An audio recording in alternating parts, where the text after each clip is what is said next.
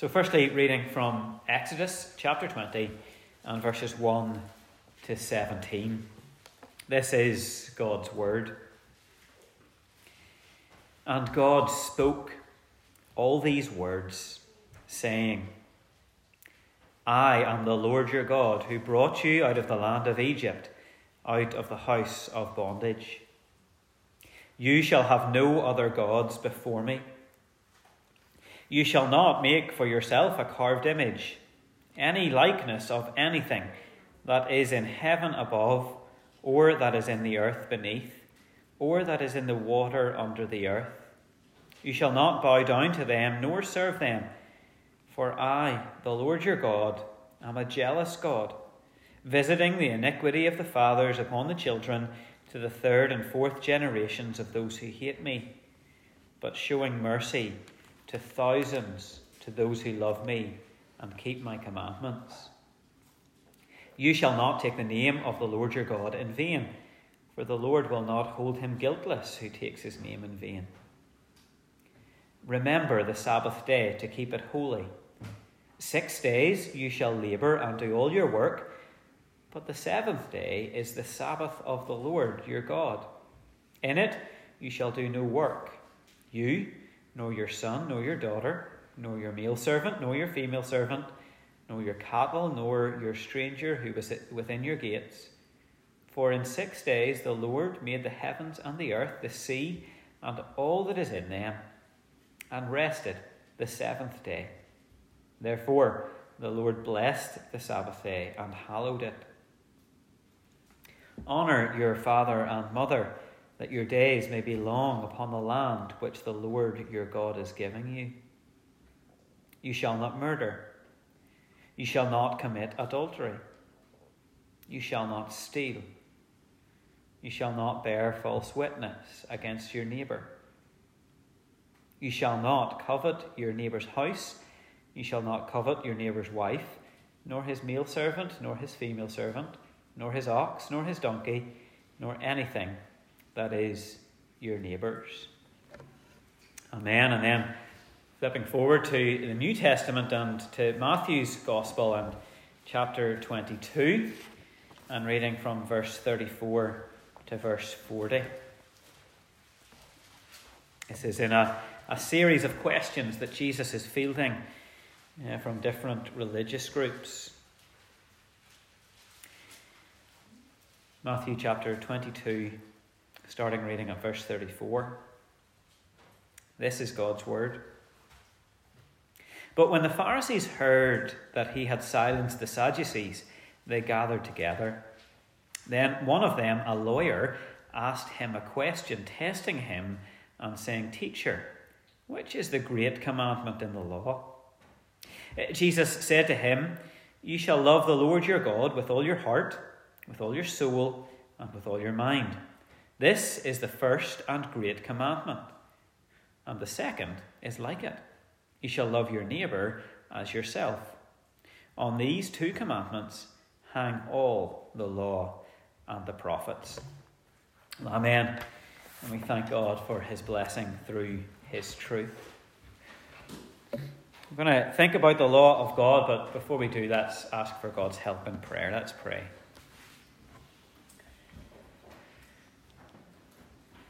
Our gracious God, we thank you that you have spoken to us. We thank you that you have revealed yourself to us in the scriptures of the Old and New Testaments. We thank you that in the scriptures you teach us everything that we are to believe about you and all the duty that you require of us. So we pray this evening as we think upon your law, as we think upon what the law means for us today, we pray for the help of your Holy Spirit. Would you illuminate our minds so that we might understand what you're teaching us? We pray this in Jesus' name. Amen. But folks, questions are often asked of Christians in today's society about the law of God. People like to try and poke holes in our religion by questioning, why is it that Christians follow some of the Old Testament law. They forbid certain things, but they allow others. For example, why is it that we're opposed to adultery? That's any sex outside the marriage of a man and a woman, but we're not opposed to eating shellfish, as per Leviticus chapter 11. We're not opposed to wearing garments of mixed fabric, Leviticus chapter 19. And I've often heard that used as an argument, a bit of a gotcha for Christians in the media. So, do we pick and choose? Are we being hypocritical in following some laws from the Old Testament and not following others? And then further to this, the question we as Christians might ask is, we are people who live by grace, aren't we? We've been redeemed by the blood of Jesus. We've had our sins removed from us as far as the east is from the west. Why is it that we actually care about the law of God at all? Surely we're not under law. Romans 6:14 tells us we're under grace. Romans chapter 7 verse 6 says we have been delivered from the law. So what place does it actually play in the life of a Christian? Because as well as what we've just said from Romans, we also know Romans chapter 3 verse 31 says, do we make void the law through faith? Certainly not. On the contrary, we establish the law.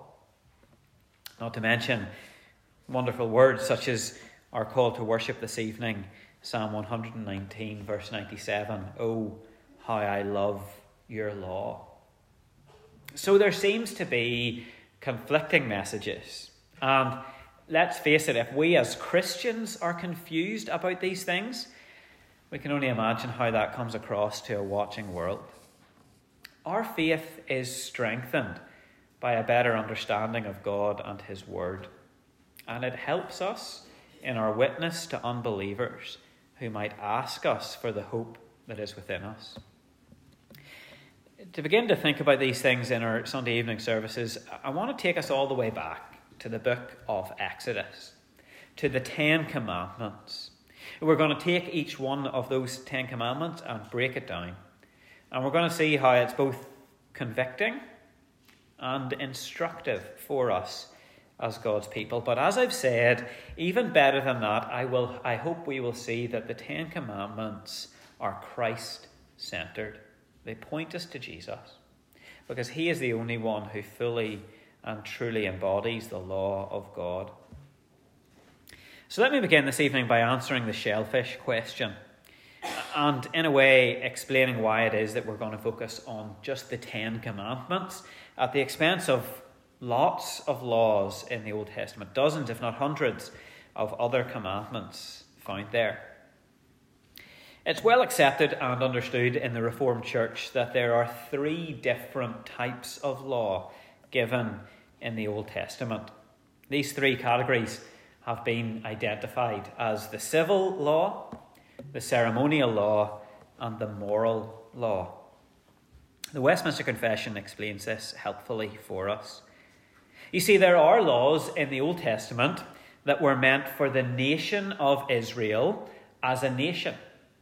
And so those laws are no longer abiding.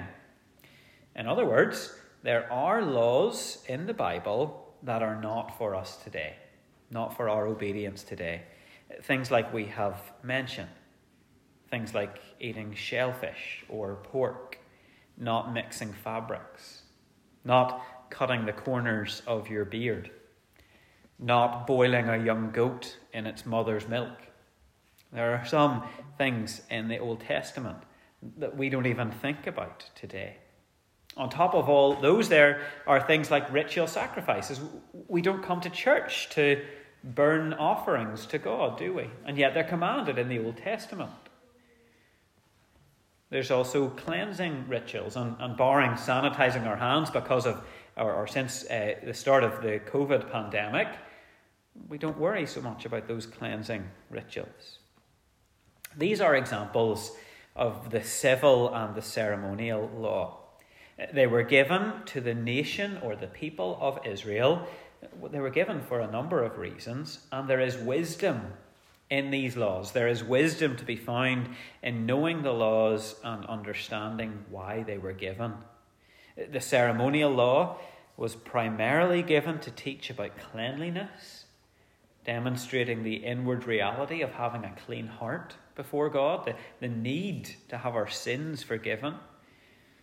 The civil law, well, it primarily was given to establish Israel as a nation, and in particular to make sure they were different from the surrounding nations, to distinguish them. They were not to be like the other people groups. They were God's chosen and special people. They were meant to be different. Now, these types of law, the civil and the ceremonial, are not to be ignored. Like I say, there is wisdom, there's teaching in these. And they guided and led the children of Israel in the Old Testament. And it's important that we see that and understand that. Where they become really useful to us as Christians is how they point us to Christ. They teach us that we need to be forgiven our sin, and so they point us to Christ as the only one who can forgive our sin. They teach us that the nation of Israel needed to be different, and so they teach us as Christians we are to be different and distinct from the world around us. They do teach us about Christ's kingdom and his worship. They are God's word, and we do not ignore them. But they're not abiding. We don't have to keep them in our lives. And so when people think they've defeated Christianity with this argument that Christians think adultery is wrong, but you're okay with a bacon sandwich, well, they haven't quite understood the Bible. And isn't that what Satan would do? Satan would twist God's word. He would take the truth and he would twist it. And people do that to try and meet their own ends. Eating a bacon sandwich is a pleasure, and we can enjoy it under Christian liberty.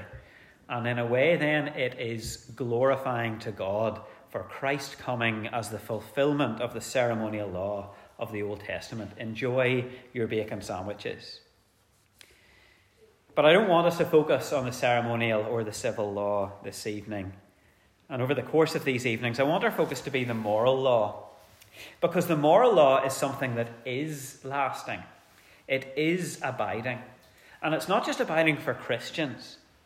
It's a law for all human beings everywhere. The moral law is written on our hearts.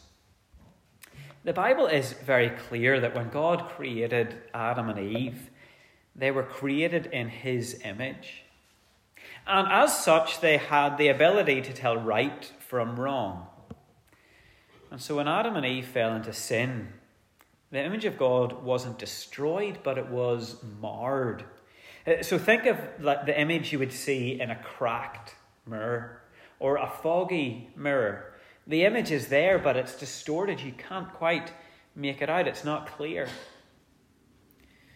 The Apostle Paul's letter to the Romans in the New Testament makes it plain that all people have the knowledge of God, the moral law, written in our hearts, although it is corrupted by sin. So we do know the difference between right and wrong. Paul says the truth is in us, but it has been suppressed in unrighteousness.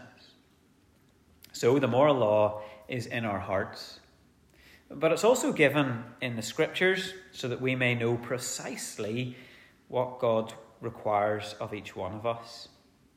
The Westminster Confession of Faith teaches that the moral law is summarized in the Ten Commandments.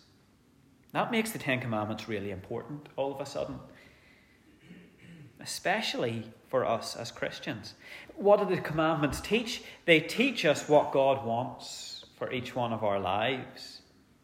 The commandments are a summary of God's will for all people living in his world. By knowing the commandments and by obeying them, we can know that we are living within the will of God. The Ten Commandments are not a complete statement of the moral law, but they are a summary. And over these evening services, we're going to unpack them.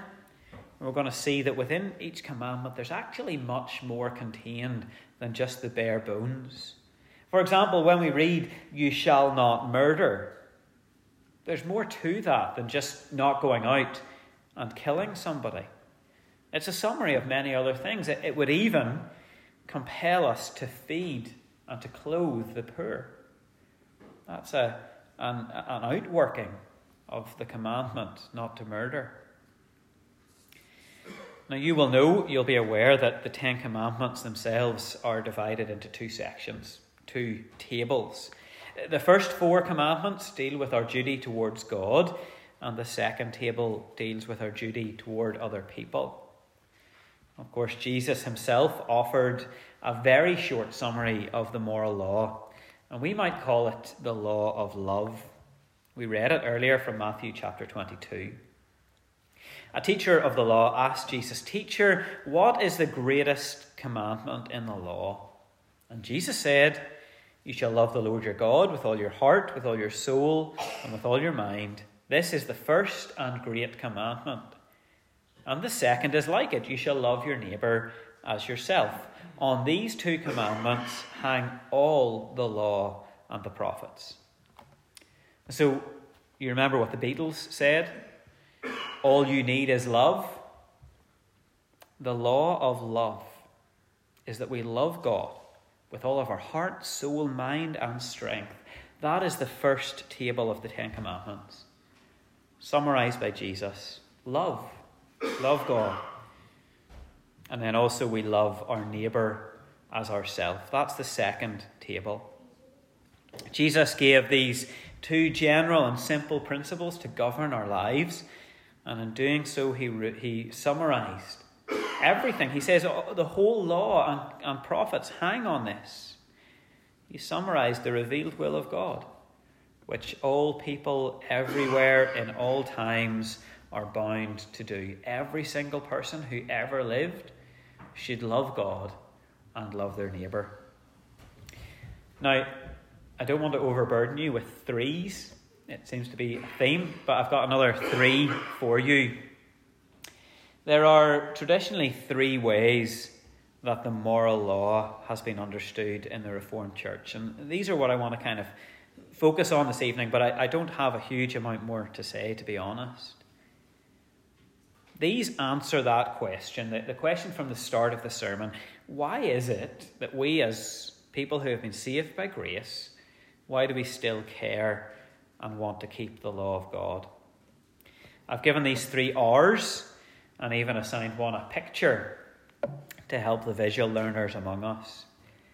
So the first use of the law is that it restrains evil. And the picture I want you to think of is a dog on a lead. The lead restrains the dog from wandering off. The dog can't go wherever it wishes to go. It can only go where the lead lets it. So since all people have this moral law, summarized in the 10 Commandments, further summarized by Jesus, since we have it written on our hearts, and deep down we do know the difference between good and evil, that means evil is restrained. We're not as evil as we might be. Some people are more evil than others, yes, but all the same it is restrained. Deep down, everybody in the world knows that we must love God and love our neighbour. Just think about the world that we live in and compare it to, say, chimps or lions. Think about our society compared to those societies.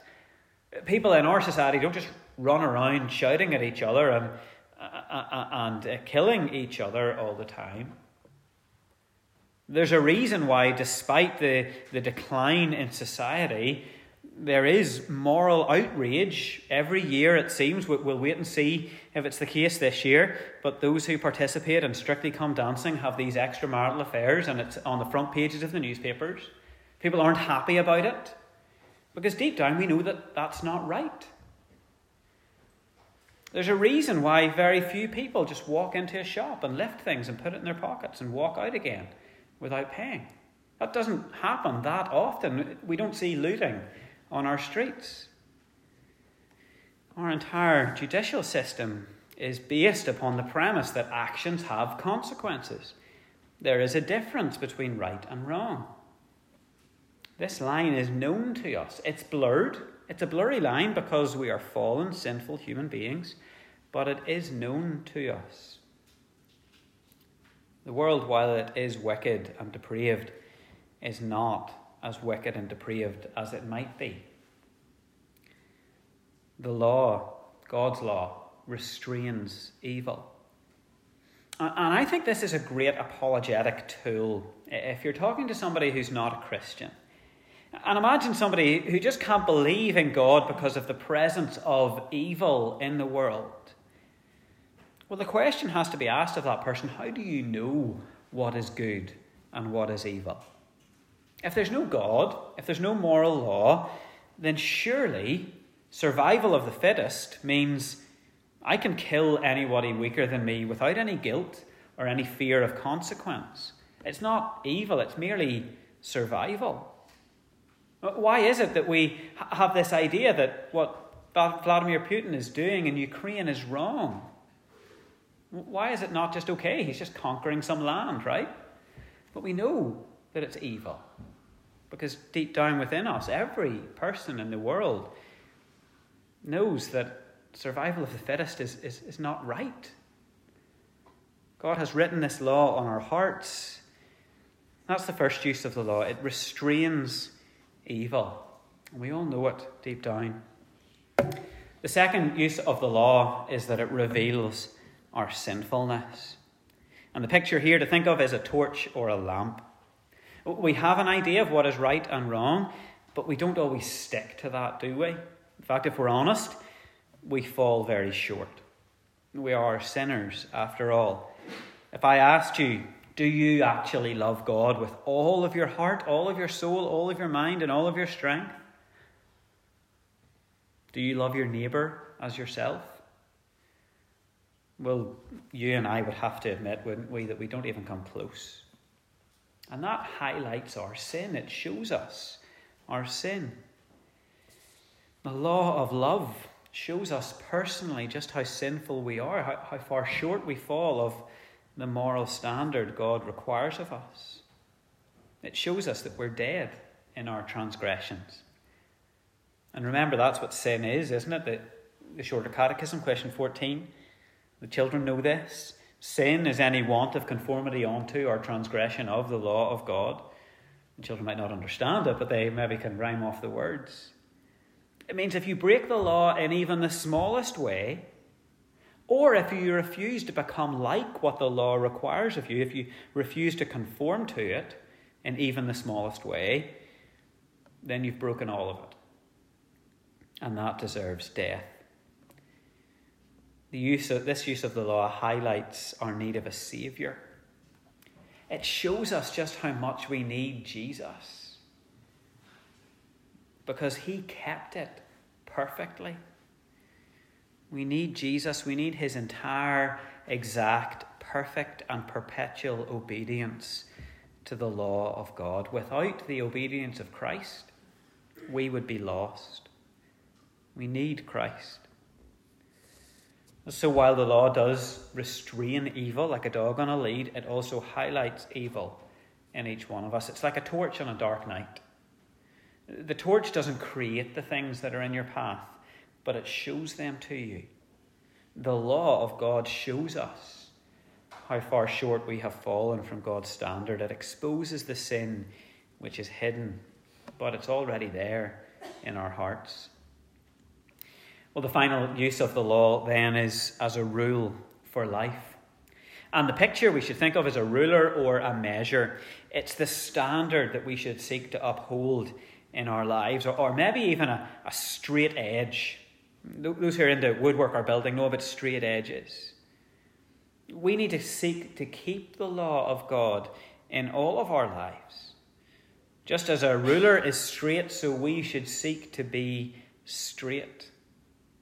To keep God's law. In all your ways acknowledge him, and he will make your paths straight. I think this is probably how most of us see the law of God. This is probably the way we most of all think of it. It's the maker's instructions. It's a box, like the instructions in a box of Lego or IKEA furniture. If we want things to work the way they're supposed to work, if we want to live within the will of God, then we keep the 10 Commandments. And that's the final use of the law of God as a rule for life. But it has to be said, and with this I want to finish, it has to be said that this third use of the law comes only after the second. Only after we've realised our sinfulness. Only after we've come to Christ in repentance and faith and trusted in his rescue. Only then can we think about the third use of the law. Let me make this very clear. We cannot in any way earn our salvation by keeping the law of God. We can't do it. It's simply not how it works, and it actually undermines God's graciousness and the death of Christ. I want to read to you again as we close what is often referred to as the preface of the 10 Commandments, and that's Exodus chapter 20, verse 2. Just before the 10 Commandments, what does God say? He says, "I am the Lord your God, who brought you out of the land of Egypt and out of the house of bondage." We have to remember that the grace that is found in this, before God gave the 10 Commandments, first of all, he rescued his people. He rescued them out of the land of Egypt and out of the slavery they were under. So it is for us. We receive the commandments out of God's grace. God's grace is given to those of us who have been rescued and redeemed from slavery to sin, from slavery to our own flesh, from slavery to the devil. God's grace is given to those who have been bought by the precious blood of Jesus. And so we live lives of gratitude, keeping the commandments out of thanksgiving. We don't seek to keep the commandments out of guilt, somehow hoping that God will be made kindly towards us. No, we keep them out of gratitude, because God has been kind towards us. He's given us Jesus Christ. He's given us all the benefits of Jesus Christ. Jesus Christ is our Lord and Saviour. He is the one for whom we should want to keep the law of God and be made straight. Let's pray together.